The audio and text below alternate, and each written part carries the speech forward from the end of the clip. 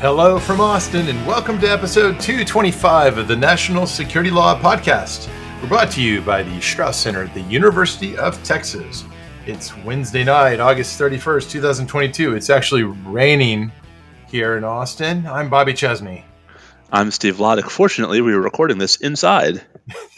Unlike our usual outdoorsy practices. I'm sure many listeners are like, why? So it's raining, so what? Hey, we haven't had a lot of rain this summer. This is a big deal for us. Yeah, the weather here has been kind of, how do I say, warm. Droughty? Droughty. Arid. Hey, I've appreciated the impact on mosquitoes that the drought brings, but I did not appreciate the impact on my trees. Yeah, I was going to say, no bugs, but also no grass. It's an interesting trade-off. Yes. Hey, we've got a lot more to talk about coming out of Mar-a-Lago. I just want to apologize to our listeners. This is the absence of more serious content. I mean, this content is serious. It's just stupid. I think it is possible. I think if you have stupid on one axis, serious but stupid.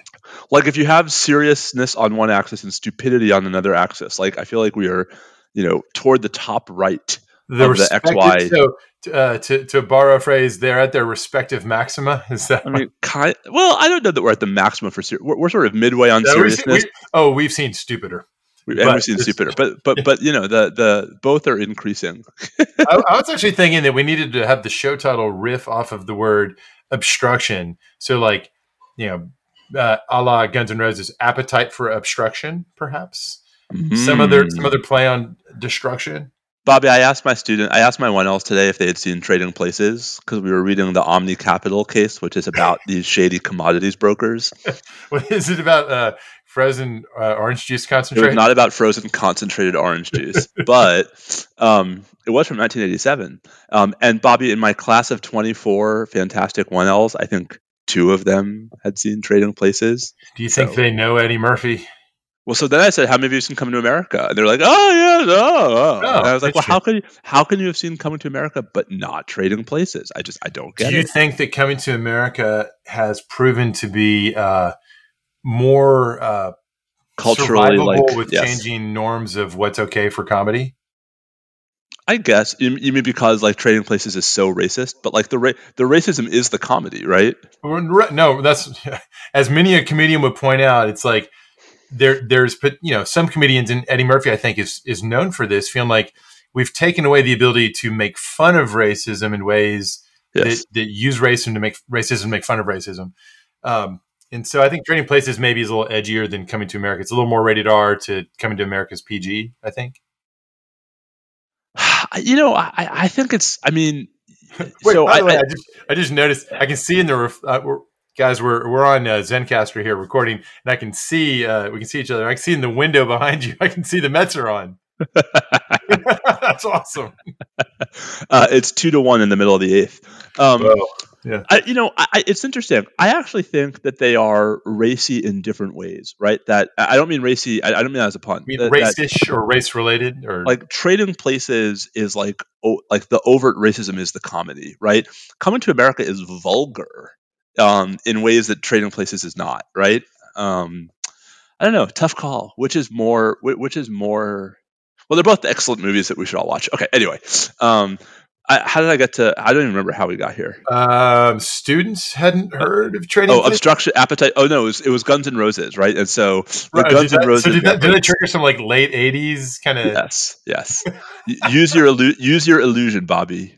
No, that's too late. Anything past GNR Lies is they had their window. Appetite for Destruction was unbelievable. Use Your Illusion is a fantastic album. Yeah.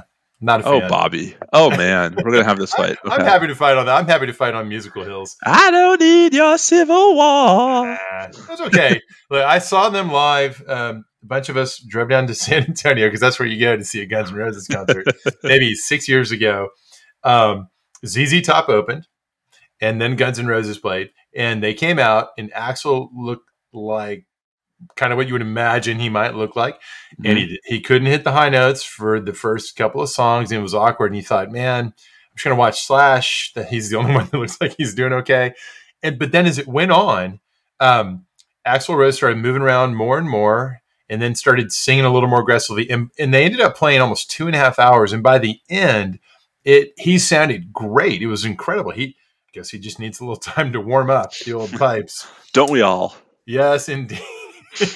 I know by the end Some of more than class, others. Steve, in Civ Pro, when you're teaching those 1L civil procedure now, by the end of class, you're hitting all the high C's. The Spurg note. How are you liking being a civil procedure teacher? I love it. I can't vouch for the 1Ls. They may not be very happy with it, but they'll get their chance. If but you are listening, you do get to evaluate your professor like before the exam. just like in con law, like so much of it comes down to like, what do you think it like it's so hard to separate the con law from like political and policy based considerations. And in Civ Pro, like that stuff is there, but you can actually like it's not like every case is not like the liberals versus the conservatives, right? Like it's not like every single topic. Right. It's not as coded into our current partisan politics. Correct. And the policy issues absolutely, as every proceduralist listening to this is like, it's very policy laden. Of course it is. Totally so. But it's not as culture war laden, I think is sort of the thing that makes it wearying. So this is when was the last time neither of us were teaching constitutional law? Before there was a constitution. It was during the Articles of Confederation, Steve. Yeah, it's been a while. This is my first time not teaching in 20 years, and it's my so I haven't other than years when I was on leave. I haven't not taught con law since the last time I taught Civ Pro, which was 06, 07. By the way, I just opened a Pearl Snap and it exploded everywhere, including on my phone, my beer-soaked phone.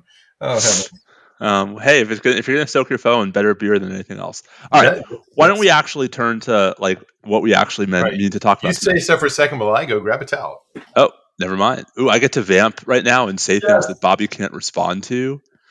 Let's see. What can I say that Bobby would be really pissed off about? I'm listening. I just am not on screen. So the Spurs are going to be really bad this year. They're tanking. I agree with you for once. They are tanking. It's like, how can I needle Bobby? There's plenty of ways. I have real concerns. I have no doubt you'll get to some here in a minute. I have real concerns with how the law school is being administered. You and me both, brother. How has without getting into substance, how has your email inbox changed from associate dean to dean? It's pretty. There's a wave when you're first appointed dean. There's a wave of communication that's like, congratulations, from them, or what the heck is happening here? A little bit of both. Mostly nice, and actually, it was all very nice. But once that wave subsided, it's actually been pretty comparable, and a lot of it's the same conversations. It's just instead of Ward and I, maybe it's me and Susie now. So it's rotating cast. Our colleague Susie Morse. Yes, indeed. Who's the awesome associate dean for academic affairs here, aka former Bobby. So it's like people have been walking around saying like Bobby looks so happy now that he's dean. And I was like, so I think Bobby's happy to be dean, but I actually think Bobby's even happier to not be associate dean. Well, here's the thing. I was teaching a full load. I was associate dean. I was directing the Strauss Center. I was co-chair of the university strategic plan. It was a lot. And I think it's kind of comparable. The total workload's very comparable, but it's more unified. But also I think a lot of our colleagues, unlike you, haven't seen me in presenter mode a lot. Yeah. And they may not have understood the sort of like, I can't stop smiling. I'm very fired up. I'm walking around. I'm cracking jokes. And this is making me the happiest person ever. And the other day at the first faculty meeting, I did that for 20 minutes or whatever it was. And I think a lot of people are like, gosh, he seems to really, really like giving speeches, which, I guess qualifies me, right? I have to interrupt to tell you. So it's 2-1 now going to the 9th, and Timmy Trumpet is actually at Citi Field tonight. So he is playing live the Edwin Diaz run-in music. Oh, that's pretty cool. Now we've had a lot of one run games of late, or 1 to 2 run games, and they have not. A lot of them have not gone our way. That's true. Well, we'll find out shortly. As we're sitting here, you can tell from Yeah, my what do you tone. think? What percentage of listeners at this point are like, I guess they're just not going to do a show. They're literally just hanging out and tricked us. They claim they're going to talk about Mar-a-Lago and world events, national Listen. security. People complain that we don't record enough. So if you're going to complain we don't record enough, this is what you're going to get. There've got to be people who've not listened before who like pick this up, maybe having been told like, hey, there's these two serious national security law scholars. They're going to debate the week's events. Who are just like, you've got to be kidding. This is clearly like some kind of knockoff show using the same title. Usually you can skip ahead like the first 8 minutes, 10 minutes and get right to the good stuff. And I guess that's we're our almost to cue, 11. Steve. Yes. Yeah. So you want there are these. I mean, there are these drone strikes in that you want to talk about in Syria, right? There's Yeah, I'll just say I think actually they might have been manned aircraft, but I don't know. But either way, as I always say, platforms really not the point from the legal point of view. And we're going to talk about that a little bit. The Mar-a-Lago developments. Yeah, let's kind of dig into the DOJ filing last night.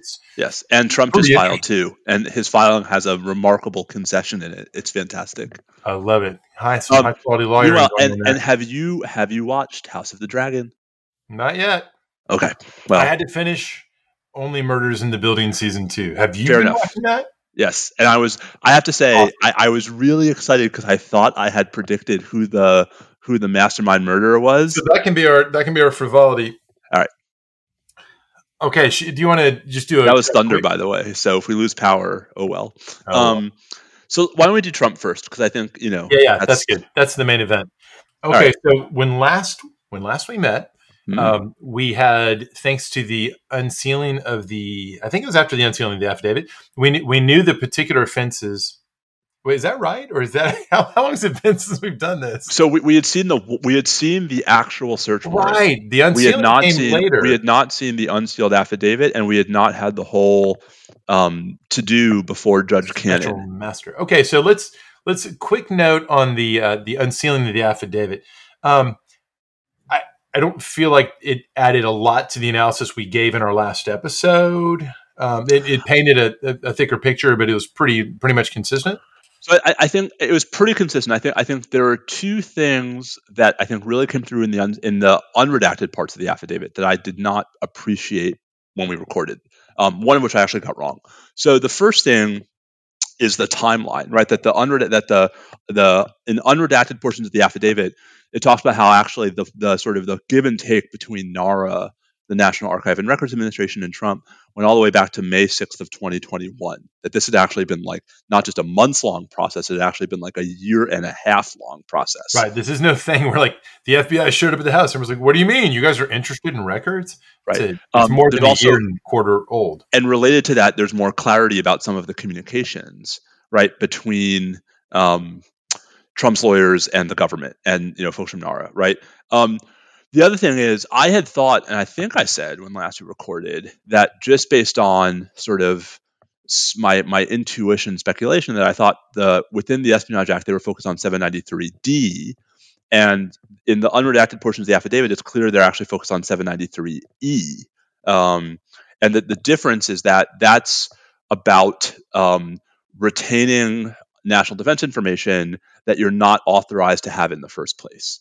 And basically, right, that actually the government really did go all in on the notion that like none of this stuff was supposed to be in his possession, whether it was properly secured or not. Interesting. You and I think we said on the last episode, D or F almost certainly was the main focus. We noted E, but we thought D and F were more likely. Pretty interesting, but makes sense. So that there were some other little tidbits, but those were the big ones. But then we had all of this. Then we've had all this craziness before Judge Cannon with Trump filing. I guess it's a lawsuit. I mean, like it's weird, right? Because like it looks kind of like it's a Rule 41 motion, but usually you file that before the judge who approved the warrant. And this was not filed before Judge Reinhart. This was filed as a standalone civil action in the Southern District of Florida. Do you interpret that as simply an attempt to try to, hope to get a different judge who maybe would be more favorable? That's no more, no less than that. And they did. I mean, actually, like by all appearances. By the way, I'm much more familiar with the Southern District of New York than any other district in terms of the procedures. But for SDNY, on your cover sheet when you're filing, you're supposed to identify related cases. And of course, the reason is because they're going to shunt it back to the other. Um, do you know how common that requirement is? And is there anything wrong with blatantly not disclosing an obvious related case? Yes, it's on all civil cover sheets in the federal courts. Yes, there is something wrong with not disclosing an obvious related case. Is that I you know? should Is I it, should refine the question. Definitely something wrong. Anything illegal about it, or otherwise likely to result in a consequence? no, I mean, so what usually happens? So Texas tried this. So Texas, this is a really shitty thing that Texas did. So Texas filed a lawsuit, Bobby, in oh gosh, Amarillo, right, against the Biden administration, challenging one of its immigration policies. And by filing in Amarillo, they had a 95% chance of having the case assigned to Judge Kaczmarek and a 5% chance of having it assigned to Chief Judge Lynn. And, math is math. They got a bad draw. They got Chief Judge Lynn. And only once it was assigned to Chief Judge Lynn did they file a corrected civil cover sheet where they noted that there was a related case that they had failed to note on the initial filing. And the related case was a case before Judge Kaczmarek.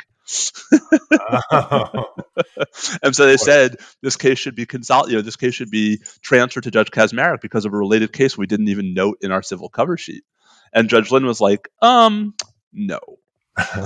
So usually, Bobby, usually the sanction is that if the case Yeah, will be transferred back. Now the yeah. problem is here, like you can't really transfer this civil case to Judge Reinhardt. So anyway, but the other thing is like Trump got super lucky. Like he randomly drew what is, I think, by all accounts, the judge on that entire bench most likely to be favorable to him, Judge Alicia Cannon, who he appointed. And so Cannon then issued this like crazy order saying, I'm preliminary intending to appoint a special master. Bobby, never mind that Trump hasn't identified a cause of action or, like how the court has jurisdiction to entertain this lawsuit or a complaint or that he hadn't even served DOJ properly. I mean, it's just like the litany of, I don't know. I'm less alarmed by that preliminary step in part because it is often the case, as you know, when a case when the merits are on something are clearly pointing one way, often judges will go out of their way I know. to accede to steps so as to avoid providing, distracting or extending causes for further litigation, interlocutory appeals, or reversal on appeal.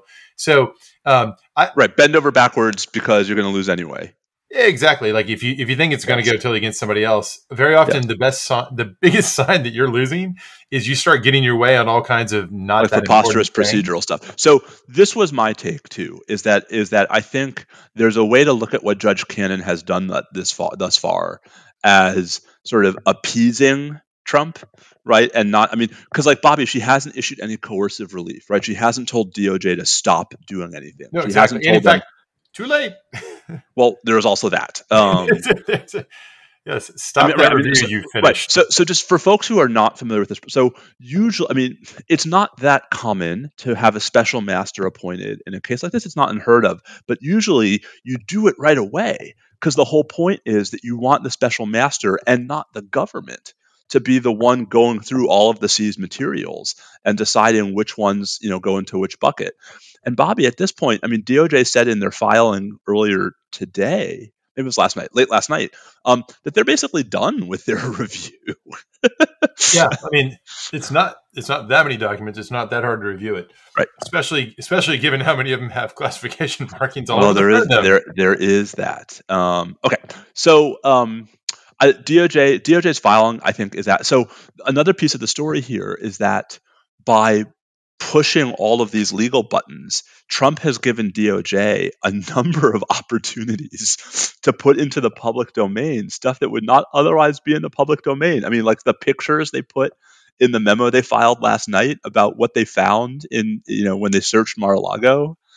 Now I would go further and say he's basically compelled them when Yes. DOJ has been pretty clearly showing the signs of a department that understands that earlier DOJ involvement in Hillary Clinton and Donald Trump stuff, being real clear and forward leaning with your public statements was ultimately not good, shall we say, for FBI and DOJ. And so here, it's not like they've been leading with a lot of these details, but there keep being filings from Donald Trump that oblige DOJ to respond. And so in their responses, they're setting forth much more detail, much more damning detail about what they have found. And also, I would say, especially just the course of the investigation. And here I'll get to a point that I think is one of the key points people don't understand. As is so often the case, there's the crime, there's the cover up, as they say. And here you've got the set of potential offenses that we explored in our last episode.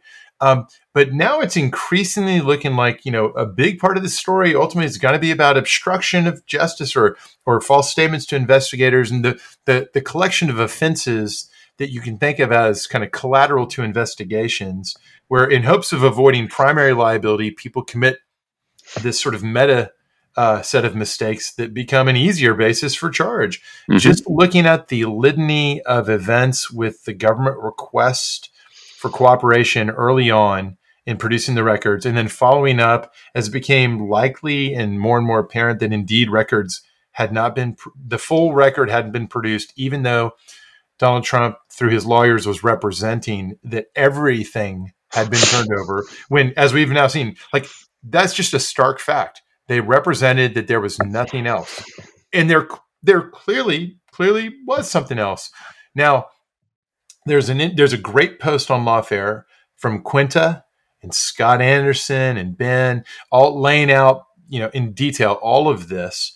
And they're really gentle in how they frame it. They lead with, hey, could be a mistake, could be the lawyers thought one thing and somebody had squirreled away these documents somewhere else, like in the president's desk. But that seems a bit unlikely in the circumstances. And the filing yesterday from DOJ lays out in really clear language this moment where, having served a grand jury criminal investigative subpoena for the production of all these documents, and having received some documents in response, the government followed up with the very clear request. Is there anything else? Have you given us everything? And they said in no uncertain terms, we've looked for it all. There is nothing else. Yep. And that's obviously not true. So whoever signed that is seriously in legal jeopardy, and really at this point needs to be lawyered up themselves. So, I mean, that's what's really, everyone's focused on Trump's criminal liability. And I think, what ought to be pretty clear at this point is that his lawyers are in deep trouble. His lawyers, his staff, and he's the track record is pretty clear. He'll throw some people under the bus if and when it gets hot enough. And these people didn't understand. Like, obviously he's in no position to pardon them. So I think we're likely to see over time, certainly some indictments. Yes. Of people involved in signing their names and or speaking directly in manifestly false ways to the investigators. I mean, but Bobby, indictments were like, I don't know why you'd even go to trial. I mean, the government has, so Trump is trickier for political reasons, but legally the government has, Alina Habba and probably at least one or two other lawyers dead to rights on false statements, on obstruction of a grand jury investigation. I mean, like, just, I don't, so I've never understood why people will stand in front of a bus for Trump, but I really don't understand why lawyers would not just risk their reputations, but now their liberty on going all in on this guy. That's the part that I almost find sad. So what do you think? So let's hypothesize indictments of some of these folks who were lawyers.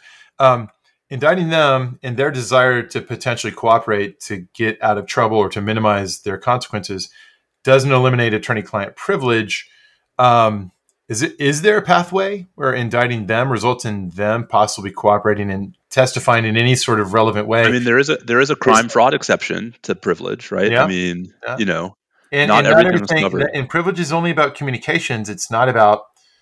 It gets murky, obviously. You can have actions that were undertaken in the course of representation. But one wonders, I guess what I'm getting at is, if you have an indictment of someone who is not one of the attorneys, as one of the early steps of what may come out of this, that's actually, it's a clear path towards someone who potentially may decide to cooperate. That's assuming that if they have the nerve to bring an indictment against the former president, that they don't have all that they need from other sources. It's not obvious that they would actually need some of these particular people to testify against the former president.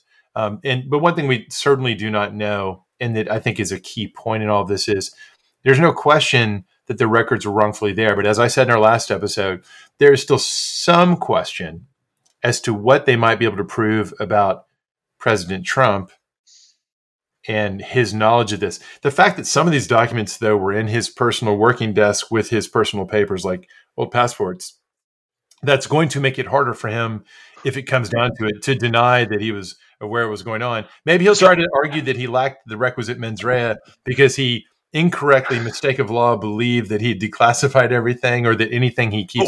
So I want to talk about the declassified point, right? So first, the point in the government's memo about the passports being commingled with classified papers, which is why they took the passports, is savage. Like they're like, everyone's so pissed off about the passports. Here's why we took them: because in a criminal investigation, having passports right next to this other document might be used as evidence of who was in possession of that document. Right, and absolutely, and the warrant itself, in part for that reason, expressly authorized. And this is, for those who don't know this is very typical.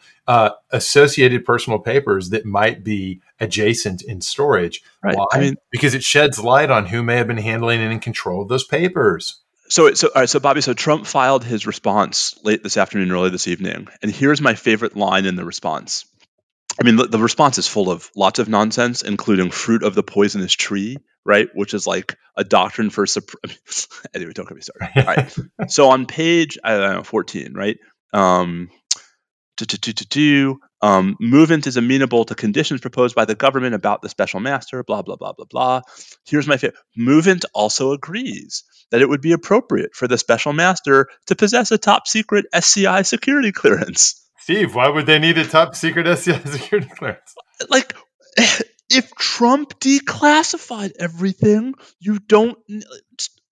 Wait, okay. So in fairness, that could just be lawyerly arguing in the alternative, that they're not waiving their claim. Bobby, they're not arguing in the alternative. Nowhere in the response do they talk about the documents all being declassified. Interesting. They don't argue that at any point in the response. Their argument about like returning the documents has nothing to do with declassification. Would you argue that they actually could not at this point, like that they've stopped themselves from raising that argument later? I don't know that it's reached that stage.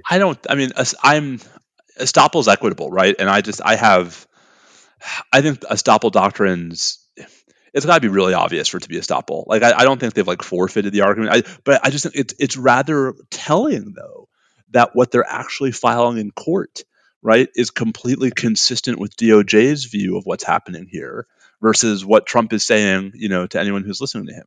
Well, he's working in a different court setting. He's working in the court of public opinion. But there comes a point where, like, his lawyers would be better served if he would just shut up. I will say that is probably not the first time that sentiment has been expressed by his legal team over the past, well, I was going to say 6 years, but I imagine it's much further than that. Maybe the all-time most difficult to manage client.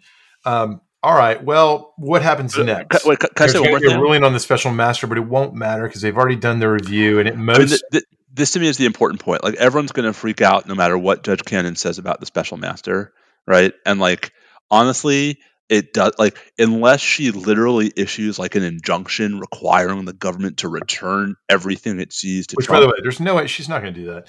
And if she does, the 11th Circuit will stay that in like a second and a half. I just don't think she would, and I don't know why she would. I think what will happen is, at most, she'll appoint a special master to re-review the documents, to do a second guess review of the same documents, strictly limited to identifying documents as to which there's a legitimate claim of attorney-client privilege that could attach to them. And I think if she were to do that, it's fine. In fact, I think that might even be a sensible way for the judge to sort of, prevent from forming some procedural objection to what's now going to unfold.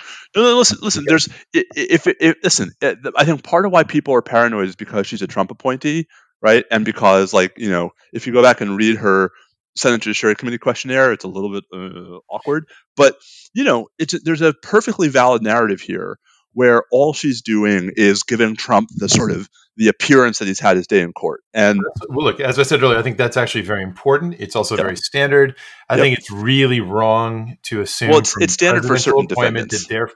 that I know there's a lot of people that feel like if a president appoints somebody, the justice is in the bag or the judge is in the bag for them. And I think it's a pernicious thing to just assume and without having a reason to believe that in a particular case. So far, I see no reason to be particularly concerned about how she's handling it. I think the question is what she does next. We'll see. But Indeed. As you say, I don't know why she would go out on a big limb to do something squirrely on such a minor issue where the review's already been accomplished. I mean, that's the thing. It's like, I mean, this is so late. It's all just so late. Well, this will all be forgotten. The legal details of this will be forgotten within some number of weeks or months because bigger things are coming from this investigation. Correct. Right That's now, it's correct. just that, as was the case for 4 years, all things in Trumplandia are irresistibly fascinating to everyone. And it's easy to decry that, but it's also incredibly important for all the rule of law issues that are associated with this sort of stuff, or in this case, national security concerns. And so we definitely haven't heard the last of this story. Unfortunately. By the time it's all said and done, the special master question won't even be something people are tracking in the larger. I think that's right. I really do think that's right. Okay. Should we take a really quick detour to Guantanamo to observe an anniversary? Which one is it this time? So today is the 6th anniversary of the D.C. Circuit's ruling in al-Nashiri 2. Now, you might be asking, why are we observing the anniversary of a random D.C. Circuit ruling in a case that has like 47 rounds of litigation in the D.C. Circuit? 9-layer dip? 9-layer. Well, this is pre-dip. Yeah. This is the bowl. So Bobby, as you know, and like probably more of our listener, like the sum total of people in the world who know what I'm about to say are probably well represented on this podcast. But there was a whole effort by Nashiri. Nashiri, by the way, the alleged mastermind of the October 2000 bombing of the USS Cole. There's an effort by his lawyers to have the civilian courts resolve before his military commission trial whether the military commission may lawfully exercise jurisdiction, given that the offenses in his case predated 9/11. You and I have done this. We've talked about this before. I don't mean to relitigate that point. I think you and I, though, both agreed that whatever the answer, it sure would have been helpful to have that question answered before going through years of protracted, potentially pointless, right, criminal proceedings. So 6 years ago today was the D.C. Circuit's 2-1 decision in which the D.C. Circuit said there was no need to resolve that question now because we trust that the military commission will resolve it expeditiously. And then in a passage that I'm sure Judge Griffith has come to regret, he says, Nashiri's lawyers have suggested that, a post-conviction appeal wouldn't reach our court before 2024. But they have they have not shown us any basis for that timetable, and we have we cannot understand why it would take so long. It's basically just the passage. Unbelievable. Here we are, August 31st, 2022, and we are nowhere near a trial in Nashiri. No way. And remember, as you know, Bobby, they won't get it. They won't get it by 2024. It's gonna be much later. Are you kidding? They won't get it by 2026. Like at this point, if al-Nashiri is actually convicted, and there's a post-conviction appeal to the Court of Military Commission Review, and then the D.C. Circuit, Bobby, if you told me a notice of appeal in the D.C. Circuit would the over/under for filing a notice of appeal in the D.C. Circuit was January 1st, 2028, I would bet the over. That's an interesting question. Yeah, I want to disagree, but I really can't. Right. So anyway, I just an interest I call this in my little calendar of like things. I call this Nashiri Day because it's the day every year where we're reminded of how naive the DC Circuit was about the military. Somebody, commissions. You or some listener, put it on your calendar now. Flip ahead to 2024 on Nashiri Day, and that's the day to really celebrate or not celebrate, but remark upon it. Don't worry, I'll be ready for episode 461 of the National Security Law Podcast. Wow, what's the over/under on that? I'd say under 361. That's probably under that too. Hey, maybe it'll be 222. Ooh, the law. I mean, I think we now have a bit where we can hold out the specter of the lost episode, like the Absolutely. lost episode of Gilligan's Island, right? We'll just Well, hold out this. maybe some, for pre-pandemic, we were getting invited. We did the show on the road. We did a couple of Yeah. secret private episodes in certain Mm. audiences. Maybe somebody will have us out now that things Are are you wait? opening Are back you up. really inviting us out on you, Mister Busiest Person in the law school, and And me, Mister we have Second Busiest alumni person? everywhere. Wherever they are, I want to go. I want to All be right. with those Hey, people. Alaska or Hawaii alumni. Oh yeah, we could do a Hawaii show. I will say that Actually, you know what? You know, we need to do a show. We need to do North Dakota. well, that'd be cool too, in the summer. But how about a London show, huh? See, I like where you're. I mean, surely the Brits care about American national security law, Well, I know right? we know if you do. There's a nonstop flight from Austin to London. Multiple. Well, one Okay. good one. The other ones are The BA, yeah. yeah. Norwegian didn't bring back theirs, did they? We took that once. You could, for the price of basically, you could get a great, quasi business class ticket on Norwegian that was like very affordable, relatively speaking. Interesting. Yeah, but I think they canned that route during the pandemic. I was at, as you know, I was at this work thing earlier this week, and one of the people who I met there was Priya Iyer, who's the general counsel of American Airlines. Oh, that's very cool. And I may or may not have been personally lobbying her to add a Austin to DCA nonstop on American. We do need an additional. I love the Southwest route, but it'd be nice to have another. It would be nice. All right. Anyway, so that's Guantanamo. You want to talk a bit about our kinetic activity in Syria? Yeah. So this is your periodic public service announcement reminder that we're still at war. We are still deployed. Well, isn't that the $1 million question? Are we at war? What does it mean to say we are? Well, we are still deployed militarily within the borders of Syria without the consent of the Assad regime, but we have never yet let that matter. Raises interesting UN Charter issues, as we've rehearsed on the show many times. We're deployed militarily still in eastern Syria, and from time to time, it is not all peace and quiet. There are a variety not only of some lingering Islamic State elements, maybe more than lingering, but you've also got the Iranian-backed and IRGC-backed various groups, not all of which are Syrian government forces. Some of them are basically organized armed groups that are responsive, ultimately armed by, supported by, perhaps directed by Iranian authorities, operate in this region. And from time to time, they take shots at the American base. There's a place, as the Times reports it, there's a place in northeast Syria where U.S. forces are, known as the Green Village. I guess this is like the Green Zone. I don't know. But there was a rocket attack around August 15th. And about a week later, so I guess this was last week on maybe Tuesday local time, they were not drones. They were American manned aircraft. There was, according to the Times, a lot of surveillance of the facilities that these organized armed groups were staging out of, especially with their ammunition storage. And so we dropped bunker busters on a slew of these things to degrade their capacity. And then I think there was a second strike the next night. Now, this is not unprecedented. Something similar happened. There was a provocation. There was an armed attack on U.S. forces back in February, and the administration authorized or allowed CENTCOM, Central Command, to respond in kind thereafter. So it's just another example of sort of the low-level ongoing use of armed force in context where the public really probably has little sense that there's a continuing combat military presence. Of course, this begs questions about, so if it's episodic, is it war? Is it armed conflict? What's going on here?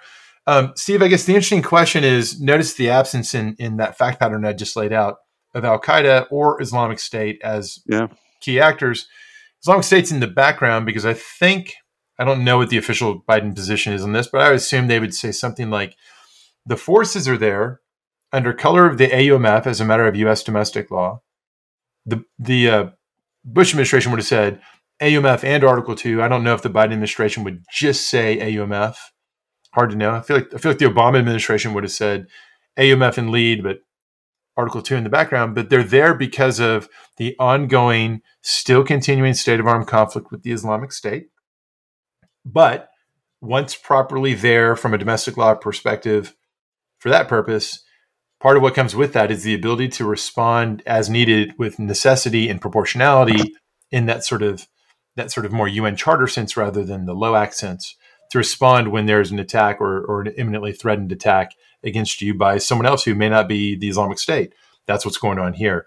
To me, this is an old and familiar story. What do you think?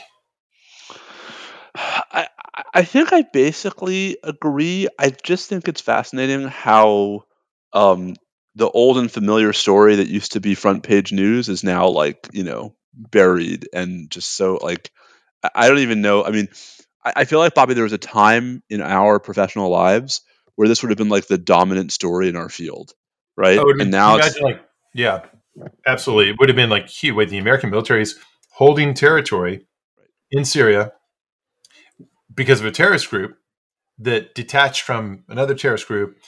And now we're fighting Iranian-backed organized armed groups there. Here's a question that people should ponder as they just think about what's the larger significance of this? Well, I don't know. Imagine a different president. If the pattern of both parties in the White House has been to say that when Iranian-backed, Iranian-controlled and directed and armed organized armed groups are carrying out strikes on U.S. forces or attempting to do so, you can respond in kind. Of course, this leads to things like the Soleimani strike, which at least occurred within Iraqi rather than Iranian territory. But the big question that lurked then, and this episode illustrates, hasn't really gone away, is, okay, but what about scaling up from there?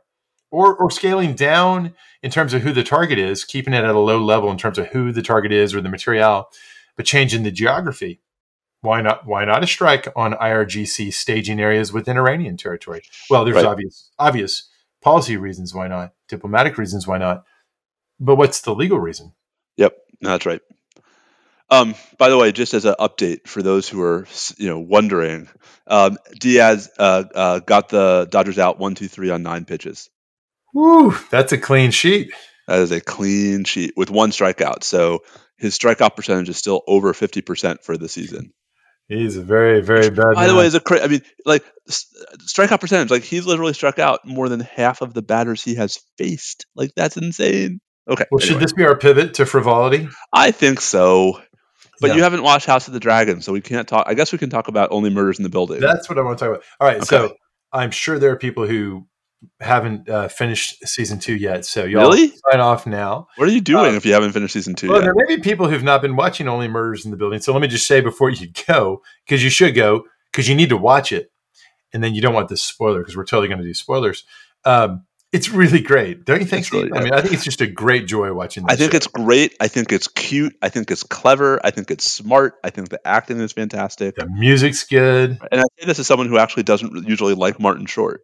Like, yeah, you took the words right out of my mouth. Okay, so here goes. Martin Short has become the best part of it.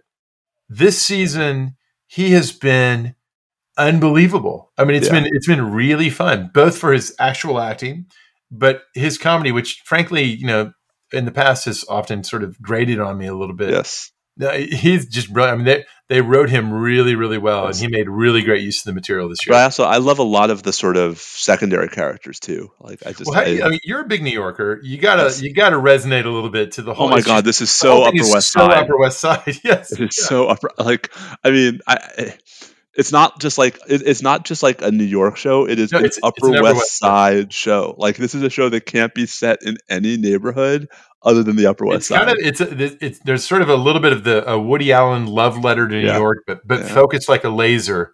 Yep. In like the mid 60s or low 70s. I'm not sure where the Arconia is supposed to be. I think so. So the building that it resembles the most to me, I think, is it the Ansonia? There's a building on Broadway in the 70s. Shoot, I'm gonna get. It's like the Ansonia or something like that. That has like the big entrance and the internal courtyard, and like I think it's meant to be sort of like a stand-in for that. All right, so full on spoiler time. So you had theories. You were trying to. Who did you think the murderer was the whole time this season? So I thought that the murder was syndicating. Okay. Yeah, because they set Tina Fey up to be just so Yep. unlikable. Ooh, wow, my memory is not deserting me. The Ansonia is a building on the Upper West Side of Manhattan on Broadway between 73rd and 74th. Nice. Go me. So I mean, it's really bad if I didn't remember this because my grandmother used to live on 72nd and Central Park West. But okay, so I thought it was syndicating, right? Because it just seemed like, anyway. And obviously I was close. Yeah, very. I liked it. I thought it was good. I loved the way that they set up early in the season the whole Son of Sam game with 1970s Martin Short, which was kind of brilliant and weird and funny in its own way. But it seemed a little frivolous and silly until you realize, like, no, there's this. They're setting Martin Short up like this is his season.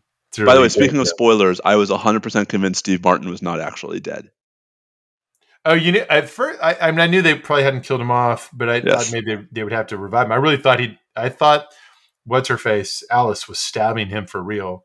No. And that for a second, you kind of figure out, like, hey, wait, this is all a setup. They're all part of the role play. Yes. I felt like her character, by the way, Alice's character. Yes. Yeah. It didn't ring true for me that Mabel would be so quick to get that attached to somebody, given that the show was making it seem like only maybe hours or a day or so had gone by. Yeah. It felt like very plot driven. Like, let's just, we need her to fall for this woman. Right. Alice is like the one second. Right. Alice is like the one secondary character I had a hard time getting really into.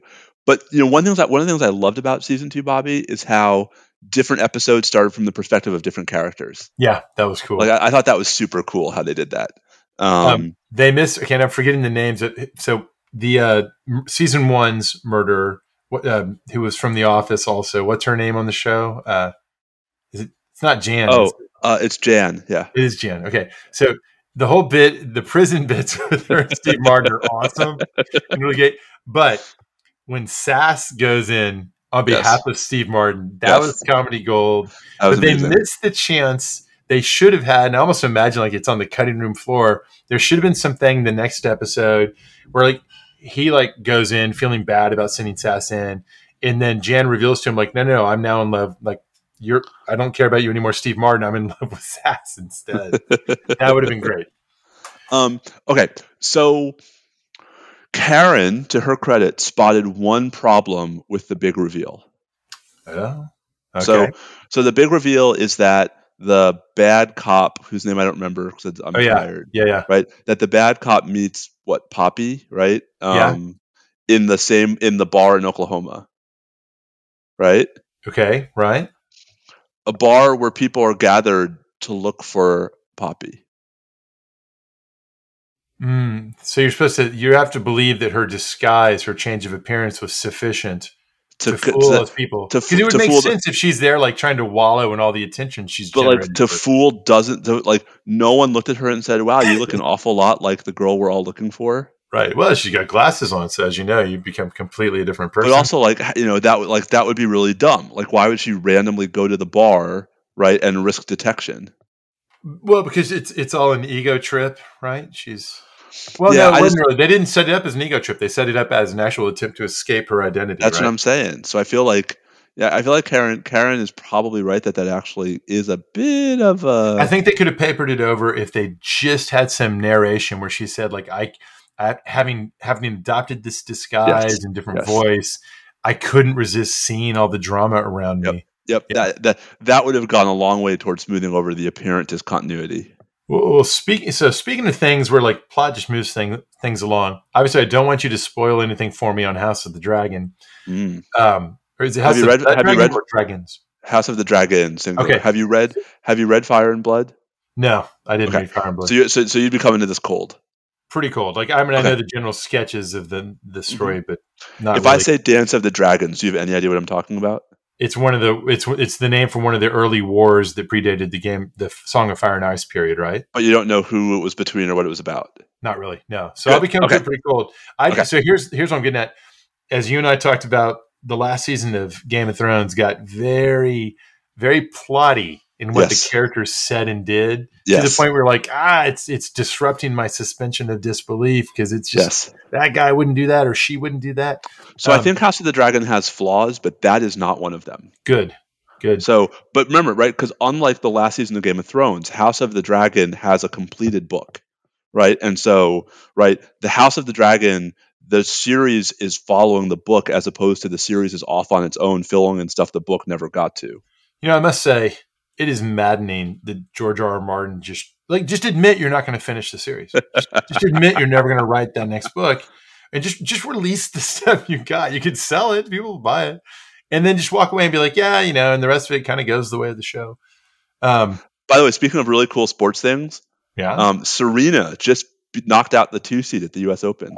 This could be the story of the year. Oh my gosh! If Serena makes a run, I would die. I would be so excited. Yeah, I'd say first 2 rounds, not too surprising. She can do it. She absolutely could do it. And if the crowd gets really behind her and she doesn't, tweak a knee or something. She just knocked out the number 2 seed in the whole tournament. So I feel like now it's like people are going to talk about it. That'd be a hell of a way to go out. Oh my God! Imagine retiring in the U.S. Open final. That would just be so cool. That's very cool. All right. Anyway, am I going to like House of the Dragons? Yes. All right. It's more diplomat. It's more not diplomat. It's more intrigue at this point, Bobby. That it's like sort of like second, third season. No, that's not quite right. It's like it's the intrigue part of Game of Thrones without, like, at least to this point, the mass like bloodshed and death. Okay. All right. Do you remember how the first season of Game of Thrones on HBO was like super sexed up? And like they were trying really hard to make sure you understood you're watching HBO. Yes. Is it like that? Not trying to figure out, like, to what extent can I watch this with my kids around? So I'm in the first 2 episodes. There are 2 scenes in brothels. Which are a little awkward. Game of Thrones type things. Standard Game of Thrones brothel-y stuff. And there's how do I say? This might be a spoiler alert. Right.